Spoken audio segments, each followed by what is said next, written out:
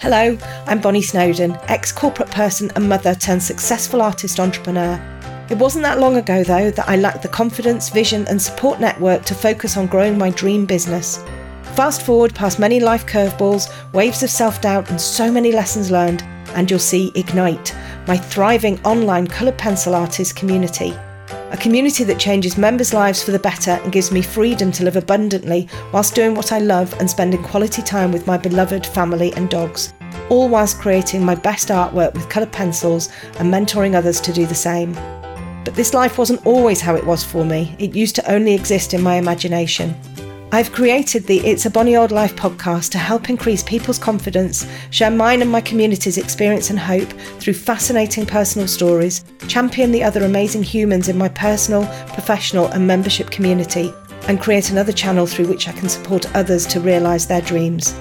If you're a passionate coloured pencil artist or an aspiring one who's looking to create their best work and a joyful life you love, you're in the right place. Grab a cuppa and a custard cream. Let's get cracking. Hello and welcome back. I'm so excited about this week's episode of It's a Bonnie Old Life. Taking inspiration from others, losing yourself in beautiful images, believing that one day you could be doing something similar is what dreams are made of. And of course, dreams are the start of plans and goals. Today's guest has been my biggest inspiration since becoming involved in the art world back in 2016. Of course, it helps that he mostly paints one of my favourite animals, although he is very much a celebrity to me and many others. Think middle-aged fangirl here. And I know, you can roll your eyes as much as you like, but he really is fabulous. I'm delighted to introduce the one and only Tony O'Connor. Oh, hello, Bonnie. How are things? Things are really well, actually. I'm sitting here in my little studio in Yorkshire. It's snowing like mad outside. I'm very jealous of that. It's snowing in Sligo up the country, but we've just got lovely blue sunny sky here in Cork. Oh, nice. Love a bit of snow. Oh, lovely. And tell me, are you in your studio or are you in your house or where are you? I'm in the office. I'm in the office. I'm not in my studio because I just varnished a couple of paintings, so I'd be high as a kite by the end of this recording if I stayed in there, I'd say. So I came into the office. I hunted my wife out and I said, I need comfort and space and warmth. No, and your computer as well. So. Oh, very good. So, and is your office, is it near your home? Is it there or do you have to travel to get to it or? No, it's just the front room. We converted it into an office during the start of lockdown. So it's all proper officey stuff now, I guess. Loads. We were fortunate enough to have the space to do it. So Ro works from here when she's not teaching and I get to do all my prints and stuff from here as well in the morning. So it's just handy. Keep it out of the studio because everything gets covered and painted that goes into the studio. Yes, I can imagine. So I have been I'm a huge fan of yours. And I think you are the first person I followed on Instagram when I kind of got into Instagram. I think it was probably 2016. And you were always such a massive inspiration, I think, because of your absolutely glorious paintings, but also because you seemed quite accessible and, you always answered questions and you seemed normal. Thanks. I'll take that. That's a compliment that I haven't gotten very often. You're normal. And I'm like, oh, fair play to you. Thanks. I'll certainly take that. But that's great. If you're a fan of somebody and you can comment on their work and they respond back to you, that's a huge thing. And it makes your fans, feel like you're a real person and it makes them feel really, really special. I think I was particularly inspired by that, but also your absolutely beautiful, beautiful paintings. And we kind of know a little bit about you. You've got a bio on your website, and I just wondered whether you could give me a little bit more insight into your absolute love of horses. The thing is, Bonnie, I actually hate them. I paint them ironically. Just it's a fear thing, and I'm just like, if I paint enough of them, maybe I'll get to like them. No, I grew up with horses. My family were blacksmiths back in the village. I grew up in North Kerry, so. From a young age, I was in the forge with my granduncle Mossy. We didn't have any fancy horses, they were just farm horses and a couple of hunters and mostly donkeys that would come into the forge to be shod. I was a good boy. I got to turn the bellows, which was great fun. Like, dealing with fire and molten metal when you're, 7, 8, 9. It's great crack. Sure, what could go wrong? And I think that's just where the love of horses came from, is from being a kid and being in the forge and watching Mossy shoot horses. So I didn't go down that route myself of manual labor because, God, my hands are just couldn't be getting them all dirty.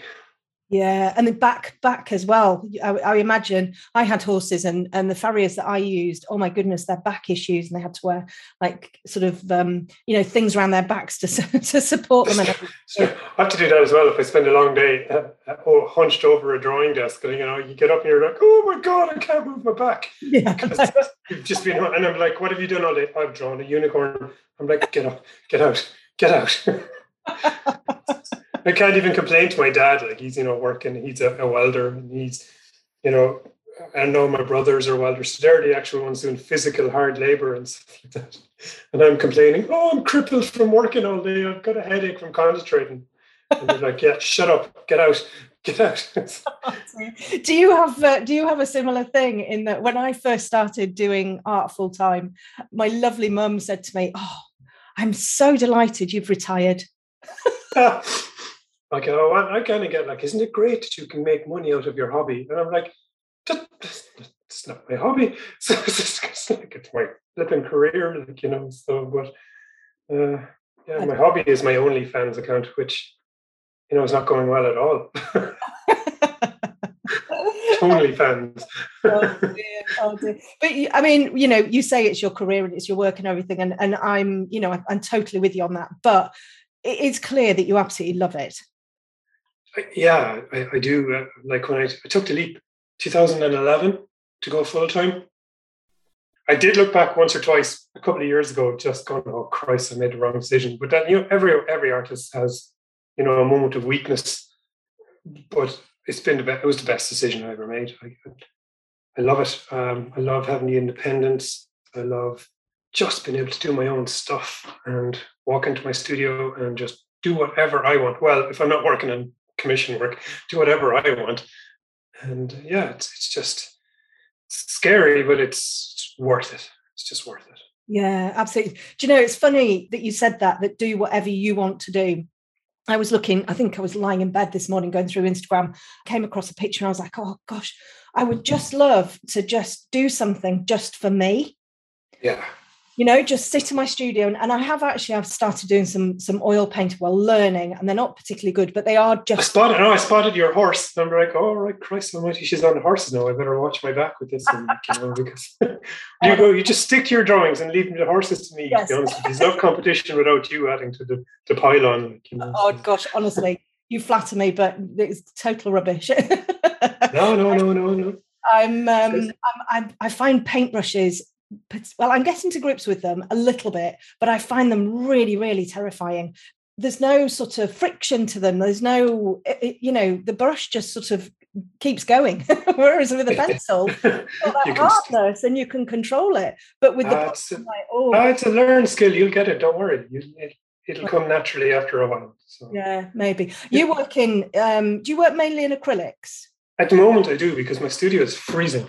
I'm just finding the oils are taking a while to dry until I insulate the studio. But plus, I have so much work on at the moment. I think speed, the acrylics just are quicker done, so it's just making life a lot easier.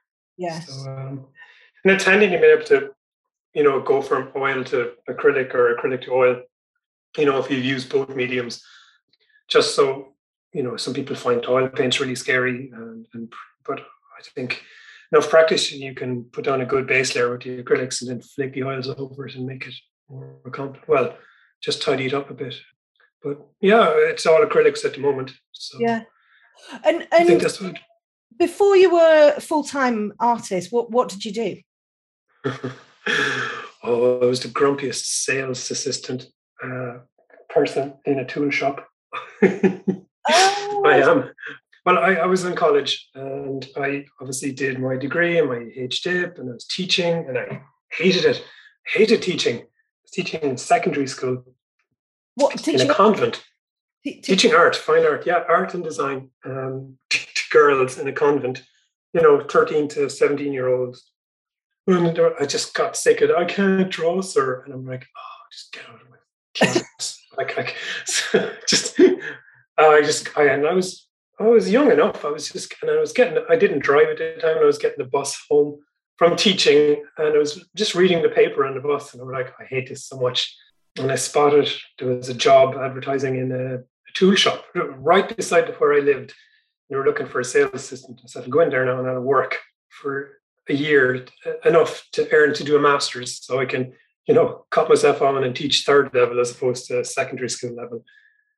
And sure, feck it, 9 years later, I was still in the tool shop. So I was like, Christ, getting more and more bitter and like, what do you want? You don't need that screw. No, you need a different screw. You should just get a guy in because you don't know how to use that drill. I was like, oh, it was terrible. But I was painting at nighttime and stuff like that. So at least I had that as a slight sliver of sanity. But yeah, that's what I did. I was working in a tool shop and pretending to be an artist at nighttime until about 2009. I went to a life coach, won a prize on a radio to go to a gym membership, and it was all about changing yourself. It was called Key to a New You, and it was like 3 months of intensive gym training and a couple of sessions with a life coach, and all about changing your mindset and stuff. So I was like, I mumbo jumbo crap. I just wanted to work out and lose a few pounds from the arse. I thought I'd feel better, and it was really funny. It was like I lost a few pounds, but the main thing came from was from the life coach. He actually challenged me. He goes, "Are you happy at your work?" And I'm like, "God, no." He goes, "Why aren't you doing anything about it?" I'm like, "I don't have time. Like, I'm busy. I work, 8 to 5 or 8 to 6." And he's like, "What you do in the evenings?" And I'm like, "Well, I watch TV or go to the gym." He goes, "Why aren't you working then?"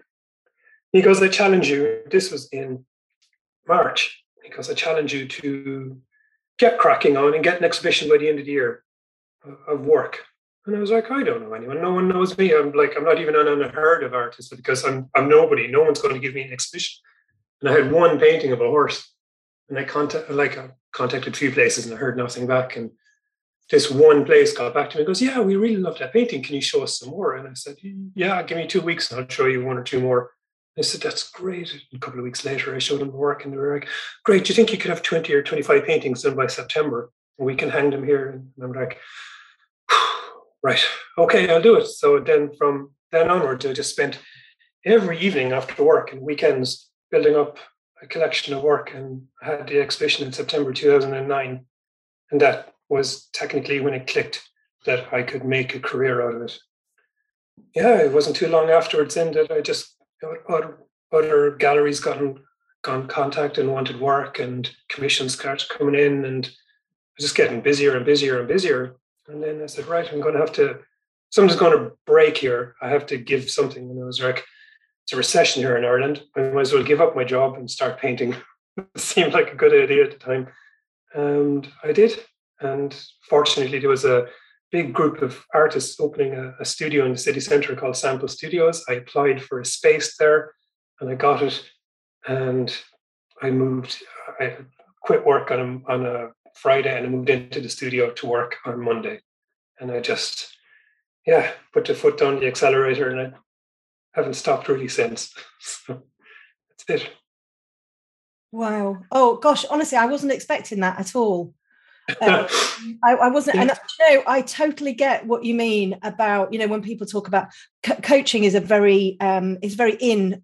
I think it's been very in for quite a long time. I qualified as a coach in 2015, and I don't think people quite realise how profound beneficial. Like I had written it off. I had written off going to the coach when I heard that was part of the prize. I'm like, yeah, but I don't need that. There's nothing wrong with my head. I'm fine. It's just my physical, not mental. It's physical stuff I want to fix. And that one session really, really worked. And it just got me thinking. And if that spark or that seed can be implanted, I would never knock it. It's such a good thing, So I would always tell someone, go to someone, just have a chat, because Even if you're just talking, you come to the realization yourself, and you just need someone to push you or prod you or just ask that one question or just challenge you to do something. And then it's up to you. Like, life coach didn't help me get an exhibition, or he didn't give me context or anything like that. He just said, go do it. So yeah. And that's exactly it, isn't it? It's about kind of taking control of your life, but kind of coming to the realization that, oh, hang on a second. Yeah, actually, I can do this. It's such a simple thing. And it's almost like afterwards you think, well, why didn't I think of that myself? Well, that's it. Or why didn't I do it sooner? Or why didn't I, but, when it happens, when time is right, it happens. I should have done it 10 years ago, or should have done it 5 years ago, or maybe I'll wait next year. But when the timing is right, you just do it. You just snap. I don't know, just break the link. And it's very scary, very hard thing to do. And it's like, oh shit, I'm in a grown-up world here now. And it's just me. But that little bit of fear as well pushes you and makes you try harder. And I don't know. And then you can see stuff happening. You get that little bit more confidence in yourself, and you can just you carry on. And then you push yourself a little bit more. And I know I've probably got a little bit complacent recently, a bit lazy, but I'm trying to get out of that lockdown slump from the last 2 years. So I think I'll make a good running start to this year, but we'll see now. But with kind of being locked down, I'm the same. You kind of become a little bit comfortable, don't you, in not going out and not doing stuff and not kind of planning things. And actually, well, my favorite plans at the moment are cancelled plans. I love those. They're my favorite. So it's kind of like someone who goes, oh shit, I said I'd meet up for a coffee. And then you're like, how can I get out of this? Thank God, send a picture of a positive antigen test going, oh, I can't go. I've just stored in my photo album. Oh no, that's very nice. I know. Money medicine. Oh dear, that's so funny. So have you got sort of like, at the moment you've got quite a few commissions on, when I follow your social media and everything, are you now starting to plan for more exhibitions, or is that still something that's a little bit, I suppose, a little bit? Well, honestly, just before I came on, I got an email yesterday from the RDS, the Dublin Horse Show, just regarding the trade stand that's happening in August. And I've done it every year since I came full-time 2011. And obviously for the last 2 years, it didn't go ahead. But it is going ahead this year. And it's literally like flip of a coin. Will I do it? Won't I do it this year? Because I didn't need it for the last 2 years. And I managed to survive. It's a lot of work involved, to create enough work to fill a 12-meter stand in a couple of months. I think I'll do it. I think I wasn't going to do it because it's so many people, and the world is so people-y at the moment. There's so many people out there. I don't really want to see people after the last 2 years, but I think I have to just be brave and get it over and done with and go back to what I used to be and just do it. So that's the next plan now, is Dublin Horse Show in August. Amazing. Yeah, I'm going to have to do it. Thanks for making up my mind there now. So I have to do that. That's it. And then it's Christmas. So it's Christmas commissions. So that's basically it. And possibly a solo show 2023. So, and the paintings don't happen overnight. So you plan that much in advance. So I think I'll do about 30 pieces for the Dublin Horse Show. So right. Okay. I've 3 done. I had 5, but 2 sold during the week. So I'm like, oh, for fuck's sake, can people stop buying the work so I can just make a collection? Like, that's the problem as well. Like, can I buy that painting? I'm like, I need that for a collection in August. And they're like, yeah, but if you sell it now, and I'm like, it's so hard to juggle stuff. So. Oh dear. There's no point going, can you wait until August to buy it? And I'm like, it's money in the bank, but still kind of. Yeah, it's a tricky one, isn't it? You can't it's the joys of being an artist. And then you've got galleries screaming for your work, and you're like, oh Christ, I have commissions working in their gallery. You haven't given us work in months. And I'm like, I haven't created anything in months. Leave me the back alone. So it's kind of like, But the important thing is you can do whatever you want when you're self-employed, as long as you keep your galleries happy and your commission work happy. Yeah. And it's a great position to be in, isn't it? It is, because you could be just sitting in your studio, twiddling your thumbs with a work building up around you and no one buying it or no one interested in it. But you could be happy out painting away, like, but to make a living out of it too. So Yeah. yes, yeah, at least it's selling. That's the main thing. So No, that is definitely, definitely. So I know that you use a couple of photographers, don't you, as well? I mean, yes. you don't have to give details away, or any of your secrets. No, hide your sources. That's my favorite Yeah. quote as well. Like, Yes. Nothing worse than some cheeky person DMing you going, "Who's your photographer? Where'd you get that? Can I get?" And you're like, "Fuck off and do your own research like I did." Like, I'll answer certain questions, but I'm not giving it to you on a plate who my photographers are. So. Yeah, I know what you mean. So I know that you do use a couple of photographers, and you do credit them every now and again. But do you look for a specific style with the photographers that you choose? Yes, yeah, I do.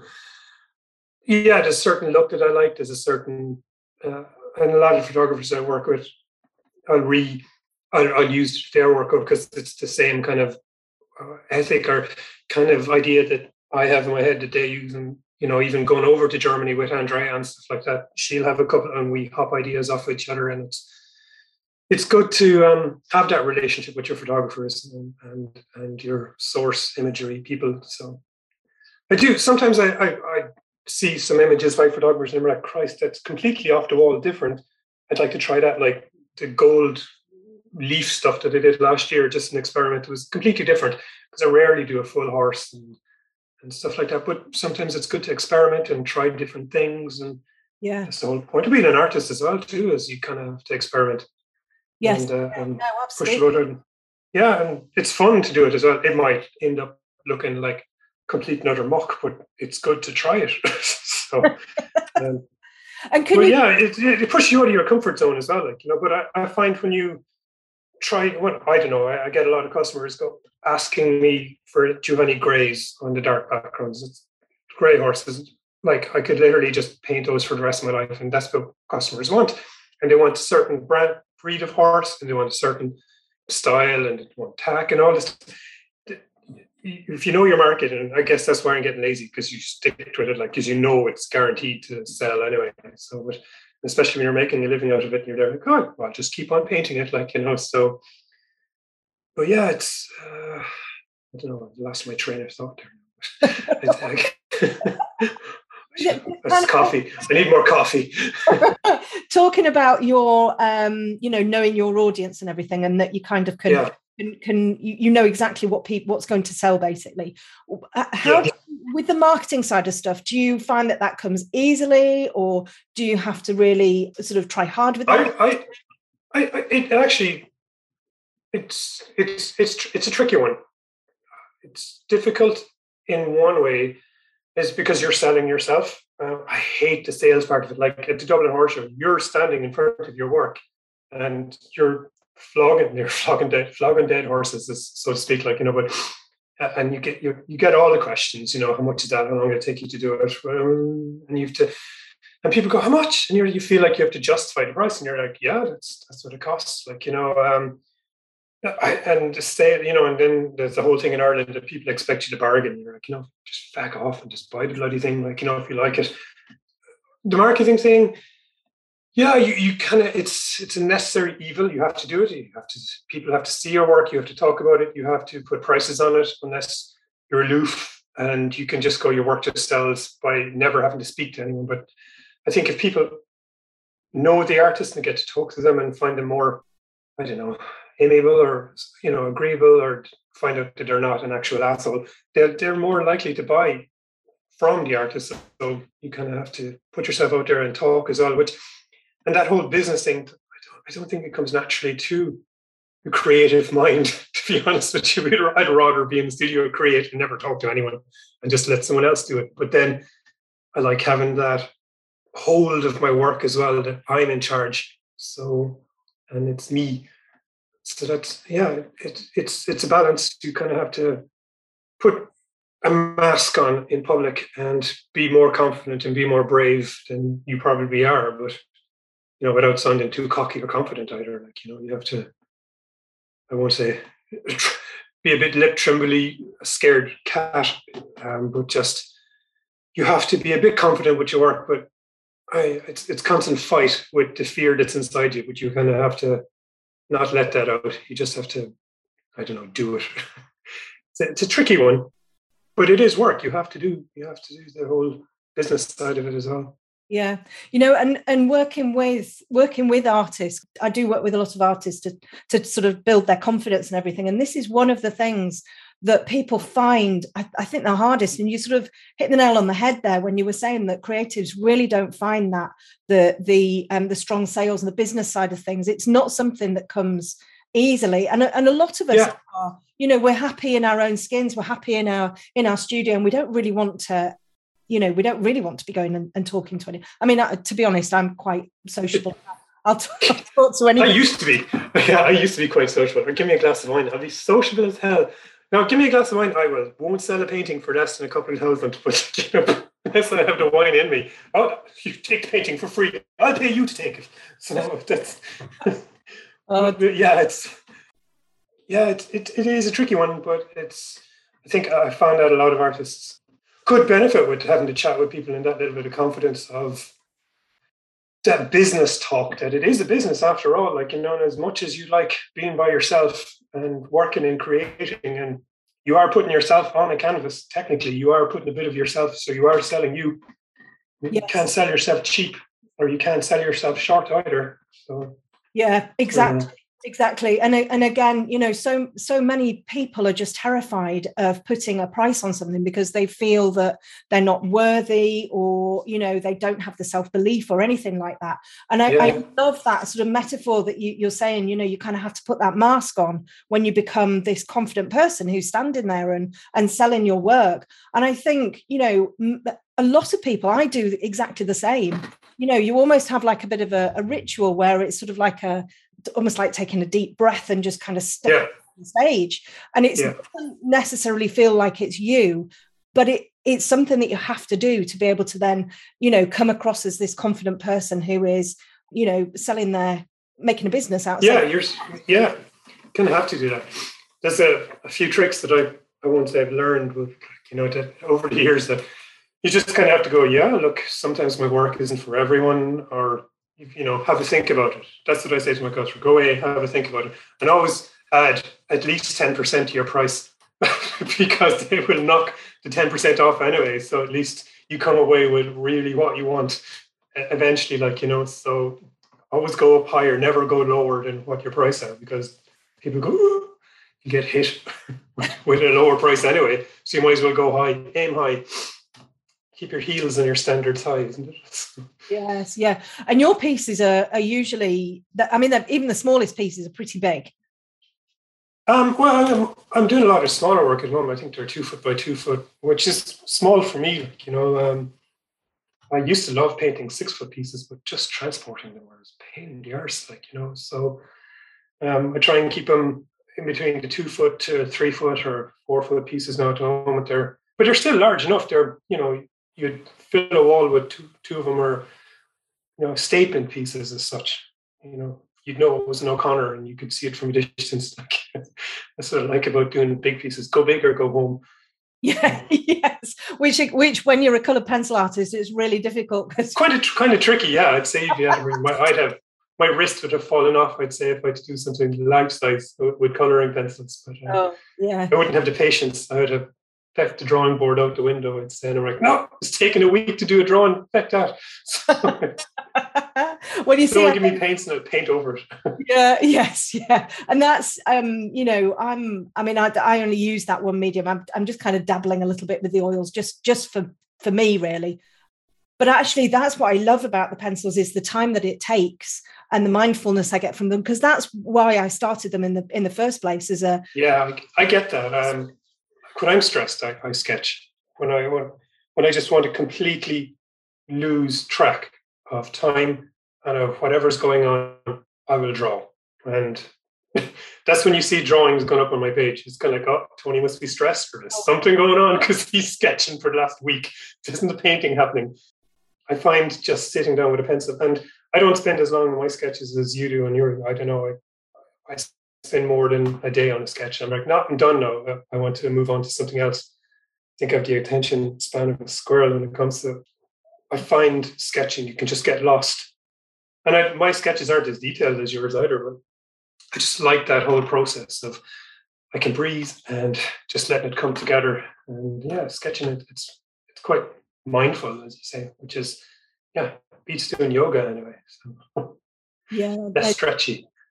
Yes. Yeah, no, definitely. I mean, well, now that have so much more in my business than when I first started, I was just a commissioned artist. So, or not just a commissioned artist, but a commissioned artist. And that's all I was doing all day. So I was like sitting down drawing for sort of like 12 hours a day, and just, it was fantastic.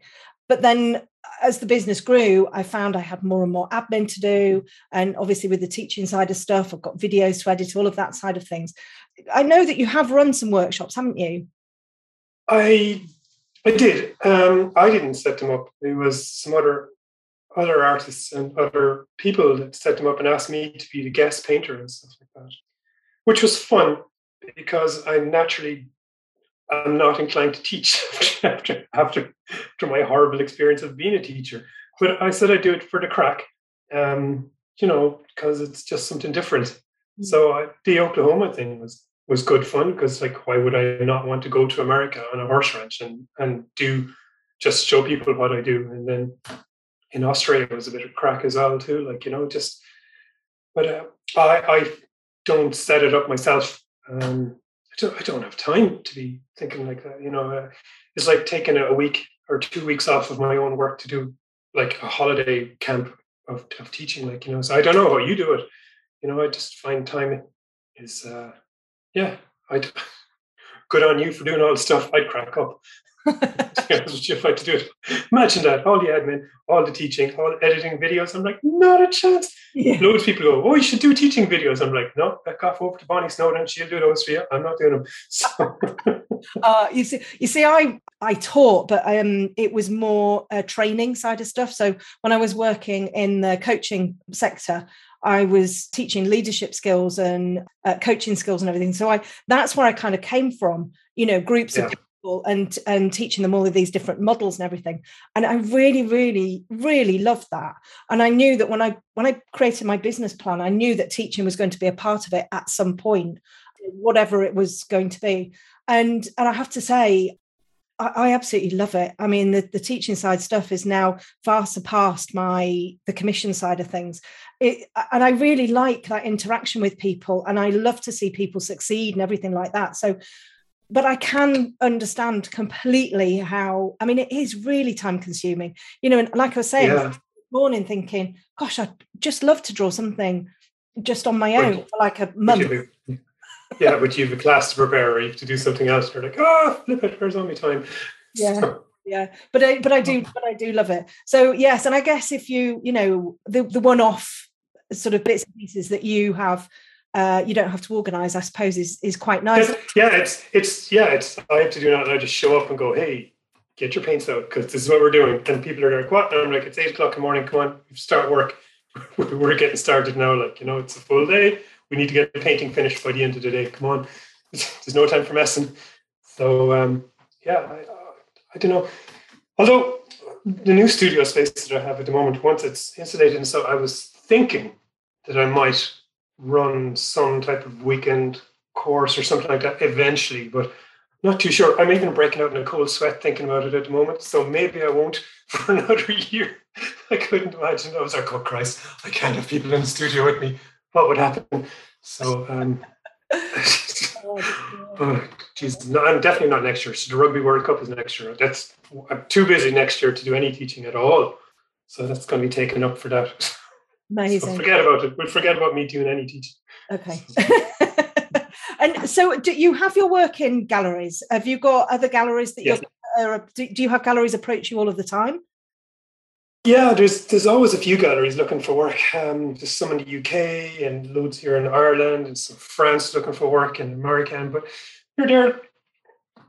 You can't give them all work, and you can't build a collection. And you try and some of the galleries you try and sort them out. I'm sending work over to Tally Ho Gallery over in the UK. he wants some foxes and stuff like that. So I've just finished off those. They're varnishing at the moment, so I need to send that to him this week. Sebastian, he's really good. He gave me a show in London 2 years ago. I was part of it with Charlie Maxey and a few other really cool artists. So I have to sort him out, like, because he gave me a start in London, which is always a cool thing, like, but yeah, it's just juggling galleries. That's the thing as well. You could just be selling, just painting, working, just giving them to galleries. But I like being self-representative as well, because the work is there, and if someone's come looking for it, you can sell it straight away rather than giving it to a gallery and knowing, it could be there for 3 or 4 or 5 months before it sells, and you're there, you're sitting on stock paintings. It's costing you money to ship it, and the gallery just waiting. You're just hoping someone sees it there. Yeah. There's for and against it. At least it's better someone in a gallery sees it than it's standing, face against a wall in your studio where no one would see it unless you have it online. Yeah, it's fun and games. All the joys of juggling stuff when you're an artist, as you probably know. Yeah. Do you have anybody who sort of helps you out? Does your wife help you out, or? She helps with newsletters, and she helps with if I need to say stuff. She's very good at words. Like, she's a teacher, so she knows all the grammar stuff and all the big words. So I generally run everything by her. Go, this make me look smart, and she goes, yes. So, or she'll edit it to make me sound slightly more intelligent or coherent. I'm a lot more coherent than I normally am. So she's great, but there's nothing anyone can do, because I do the prints myself. I do the calendars. For last year, actually, I've got the kids to help me with the calendars, because that's a massive job in September when you start shipping those. Yes, they all have to be hand signed, and that's full month's work of getting all those out in time. Yeah. So I've roped the kids into it. Well, that's just good for packing. So yeah, well, their fees are extortionate. Child labour, my ass. I swear to God, my daughter wants a new phone for helping with bloody doing a couple of calendars, and you're like, hang on a second, girl, you're getting a $5 an hour for packing stuff. And she's just like, that's not going to buy me a Samsung. Blah, blah, blah, blah, blah. And you're like, oh God. Oh, yeah. I don't know. Have you ever thought about outsourcing? Yes, this year last year I nearly cracked because of the amount of work, especially shipping stuff to UK and America at the moment. The new customs rules, next Brexit, everything has to go through the whole C23 customs charge, and all the customers' details will be on the outside for everything. So I seriously thought about doing some type of mail drop, just signing 1,000 calendars, dropping it to some crowd and letting them ship everything. But I haven't found anyone here in Southern Ireland yet to do a decent job, or will do it for 1,000, for a certain amount of items. But I'll research it a little bit more in the coming weeks, because I know July is fast approaching and I need to have the calendar for next year done by then. So everything has to be printed out by August, you see. So, oh, blimey. Yeah, I definitely think, because I nearly had a meltdown last September doing the calendars. I'm not surprised. I mean, I have a meltdown when I just have one thing to package up. I've got a memory stick here that I have to post out to somebody. It's just sat there waiting. Memory stick. I'm just not very good at packaging at all. So I'm thinking, got all these piles of stuff. I'm like, oh God, I couldn't cope. I had 1,700 orders. I was like, oh Jesus, Mary and Joseph. Like, I was like, oh, and you just get cracking on the work, and you try and do, all right, I'm going to do the Ireland ones, I'm going to do the French ones. I leave all the UK and American ones to last, because they're going to take the longest, because every single label has to be pre-bought online. But you can't just go into a post office and go, I need, 100 stamps. You need to put in the customers. Every single one has to be done, printed off, and then stuck to the label. And you're like, oh my God. Oh, God. But it's a good complaint. It's a very good complaint, so I'm not knocking it. It is not a passive income, though. It's like Do you have something like, I use Transglobal Express in the UK. I don't know whether you have something like that in Ireland, where I go and you download a spreadsheet and you just pour all of the information into the spreadsheet. upload it, and they just send you a PDF with all of the labels on. I should probably do that because I use Shopify, so all the sales coming through that. Oh. And you just have to go through their orders. And, you know, some people order 1 calendar, some people order 3, 6, you know, and you just have to go through every single order and see what and some people order prints with it. And you just have to make sure that you're like, oh my God. But, and because clearly, as I'm using my wife's laptop, you can tell that I'm like computer illiterate. But so doing something like that, I totally would. My head would explode. You just mentioned PDF. I'm like, yeah, that's not going to happen anytime soon. Just give me a pencil and paper. I'll just write it down. Yes, just writing everybody's addresses down. But actually, I did that for all the Irish ones. Everything was handwritten. So. Oh, that's really nice. It makes it a bit more personal as well, too. Like, you know, yeah, it's not anyone fancy doing it. It's me on there, and so. Yeah, no, absolutely. And I've got one of your calendars here, and I think I've got a couple of your prints, and I've got an original sketch. You've got an original anyway. I've got so many things at my framers waiting to be framed. And one of these days they're going to go, Bonnie, I've framed everything for you. That'll be £4,000, please. Yeah, that's the thing. You collect pieces of art, you're like, yeah, I just finished a painting there for a guy, and he goes, can you frame it for me? And we're like, what? And he was like, yeah, can you frame it? And can I get prints of it? Can you frame those prints as well? And we're like, where did? Oh my God, it's kind of like fair enough. So I'm going onto my framer going, can you get all this stuff done for me about the first week of March? And she's like, I'm going on holidays tomorrow. I'm like, Jesus. Games.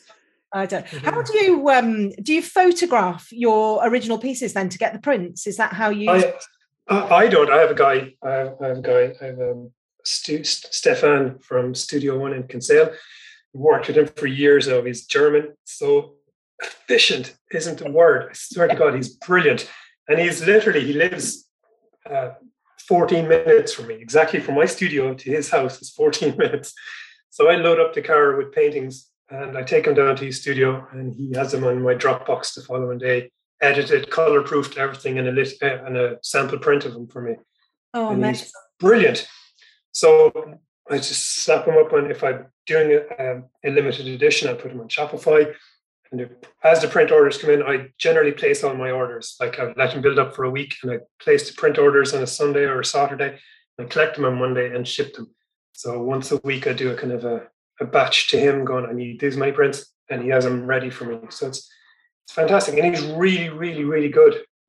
And it's just so handy being able to take the work down to him rather than him coming to my studio and photographing it, because I can just crack on with extra work while he's got the whole setup in his studio for photographing stuff. So it's amazing. Always get it. I just think if someone is really good at something, let them do it. I'm so with you on that. Yeah, definitely. Yeah. I mean, that's one of the reasons why I've stopped doing prints. I've got a little scanner here, but it's not really big enough, and they just weren't good enough quality, really. And actually, there is the printer that I used is in Manchester, and they do a photography service, but it would mean either shipping originals over to them or taking them over. Yeah. Like, can I? I can understand that it would be a pain, but I know I'm super fortunate to have a really top class photographer and printer, because he does, he's got the whole setup for G-Clays, and he's got all the fancy papers and all the stuff. And then his wife does all my framing for me. So she makes all the frames. So it's just such like, I fell on my feet with those two, and they're mine. They're my printer, my photographer. But I highly recommend them anytime. But I can see how much of a pain in it, because a lot of people ask me where I get my prints done. So I say, here in Cork, and they're like, I'm in Dublin. Do you think they'll do it? And I'm like, yeah, you just have to bring the work down to them. So that's the problem, So yeah. I hate shipping work, getting it, and then they have to ship it back. So.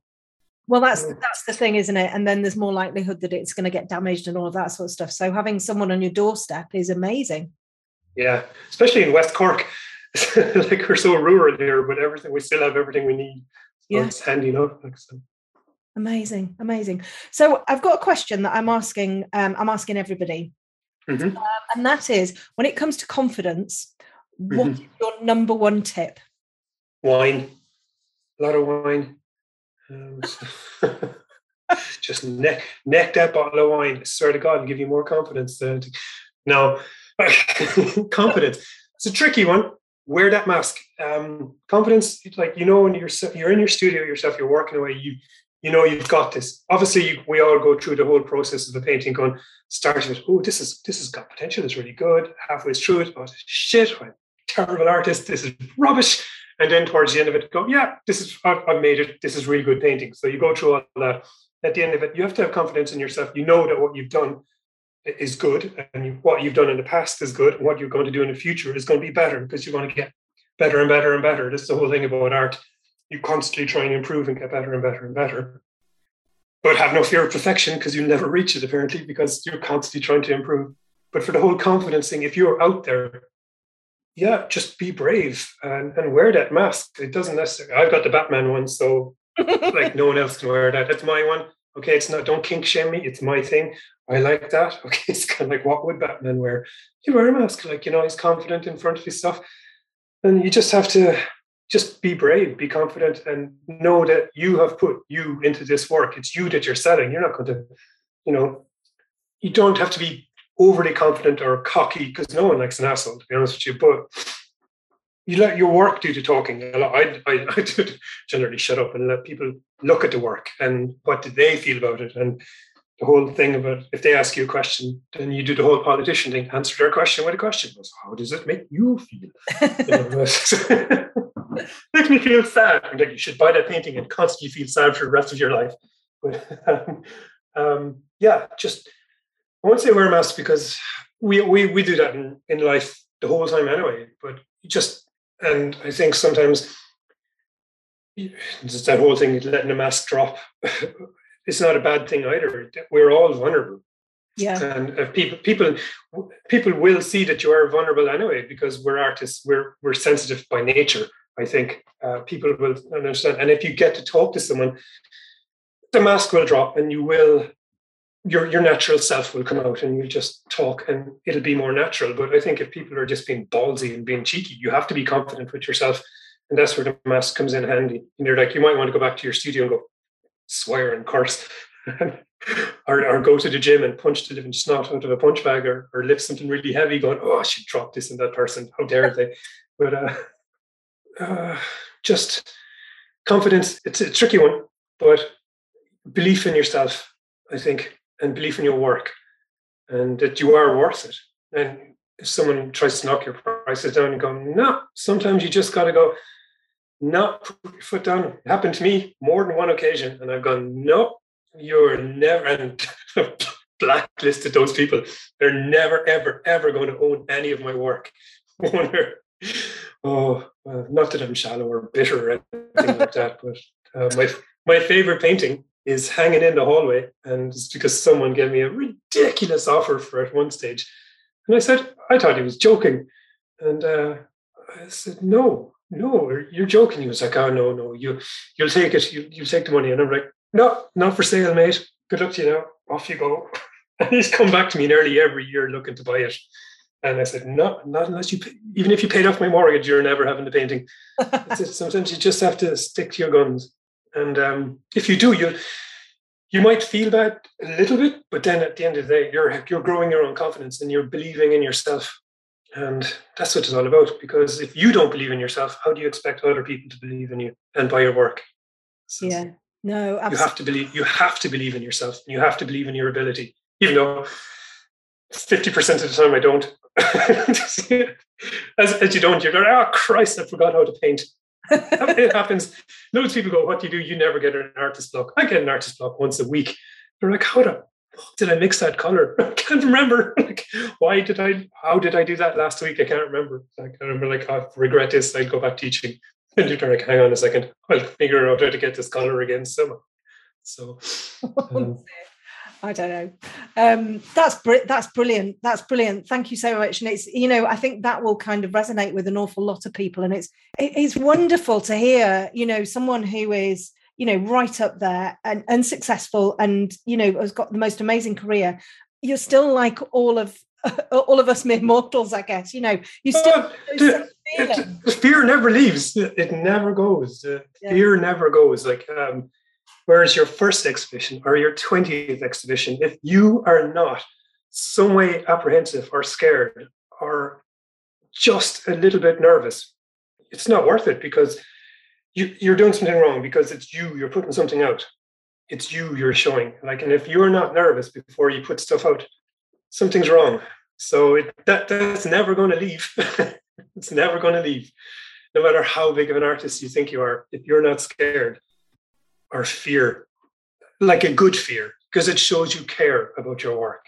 It shows that you love what you do, and you want, I don't say you want other people to do, you don't give a shit what people think, but you want your work to be accepted, or it's difficult to say it, but it's kind of like, if you're not scared, it's a bad thing. You should be a little bit nervous or a little bit scared to hold them. Not scared enough to go, I'm not going out there, someone closed the curtains, I'm never going out. But just that little bit of interpretation before an exhibition is always good. Yeah, so there you go. That's the bad news. It never goes away. Oh, well, Tony, thank you so much for joining me and for sharing all of that. It's been just lovely speaking to you. And no, it's been super. Thank you ever so much. No problem at all. Have a good day for yourself now. I'm going to go back into my studio and get high in the smell of varnish, because there's no rugby to enjoy today. So I might as well ruin my brain some other way. So. Oh dear. Well, thank you so much. No problem at all. Best of luck editing this down. I thought it was only supposed to be half an hour.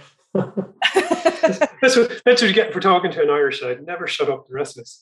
Oh no, that's fine. It's normally fine. I'm normally talking the hind leg off a donkey, so that's absolutely fine. No, thanks for asking me.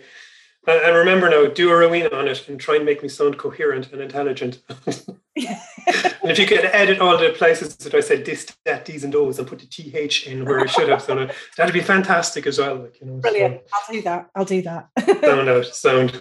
Oh, well, thank you so much. And yes, hopefully I'll get to chat to you again soon. Mind yourself. Have a good one. Thank you. You too. Bye. Bye. I really hope you enjoyed listening to this episode of my It's a Bonny Old Life podcast. If you did, I'd be so grateful to you for emailing me or texting a link to the show or sharing it on social media with those you know who might like it too. My mission with this podcast is all about sharing mine and my community's experience and hope by telling your fascinating personal stories, championing the other amazing humans in my personal, professional and membership community, and to create another channel through which I can support you to realise your coloured pencil and life dreams. If you haven't done so yet, please help me on my mission to spread positivity and joy throughout the coloured pencil world by following me on my socials at Bonnie Snowden Academy or by getting on my list at bonniesnowdenacademy.com. And remember, I truly believe if I can live the life of my dreams doing what I love, then you can too. We just need to keep championing and supporting each other along the way in order to make it happen. Till next time.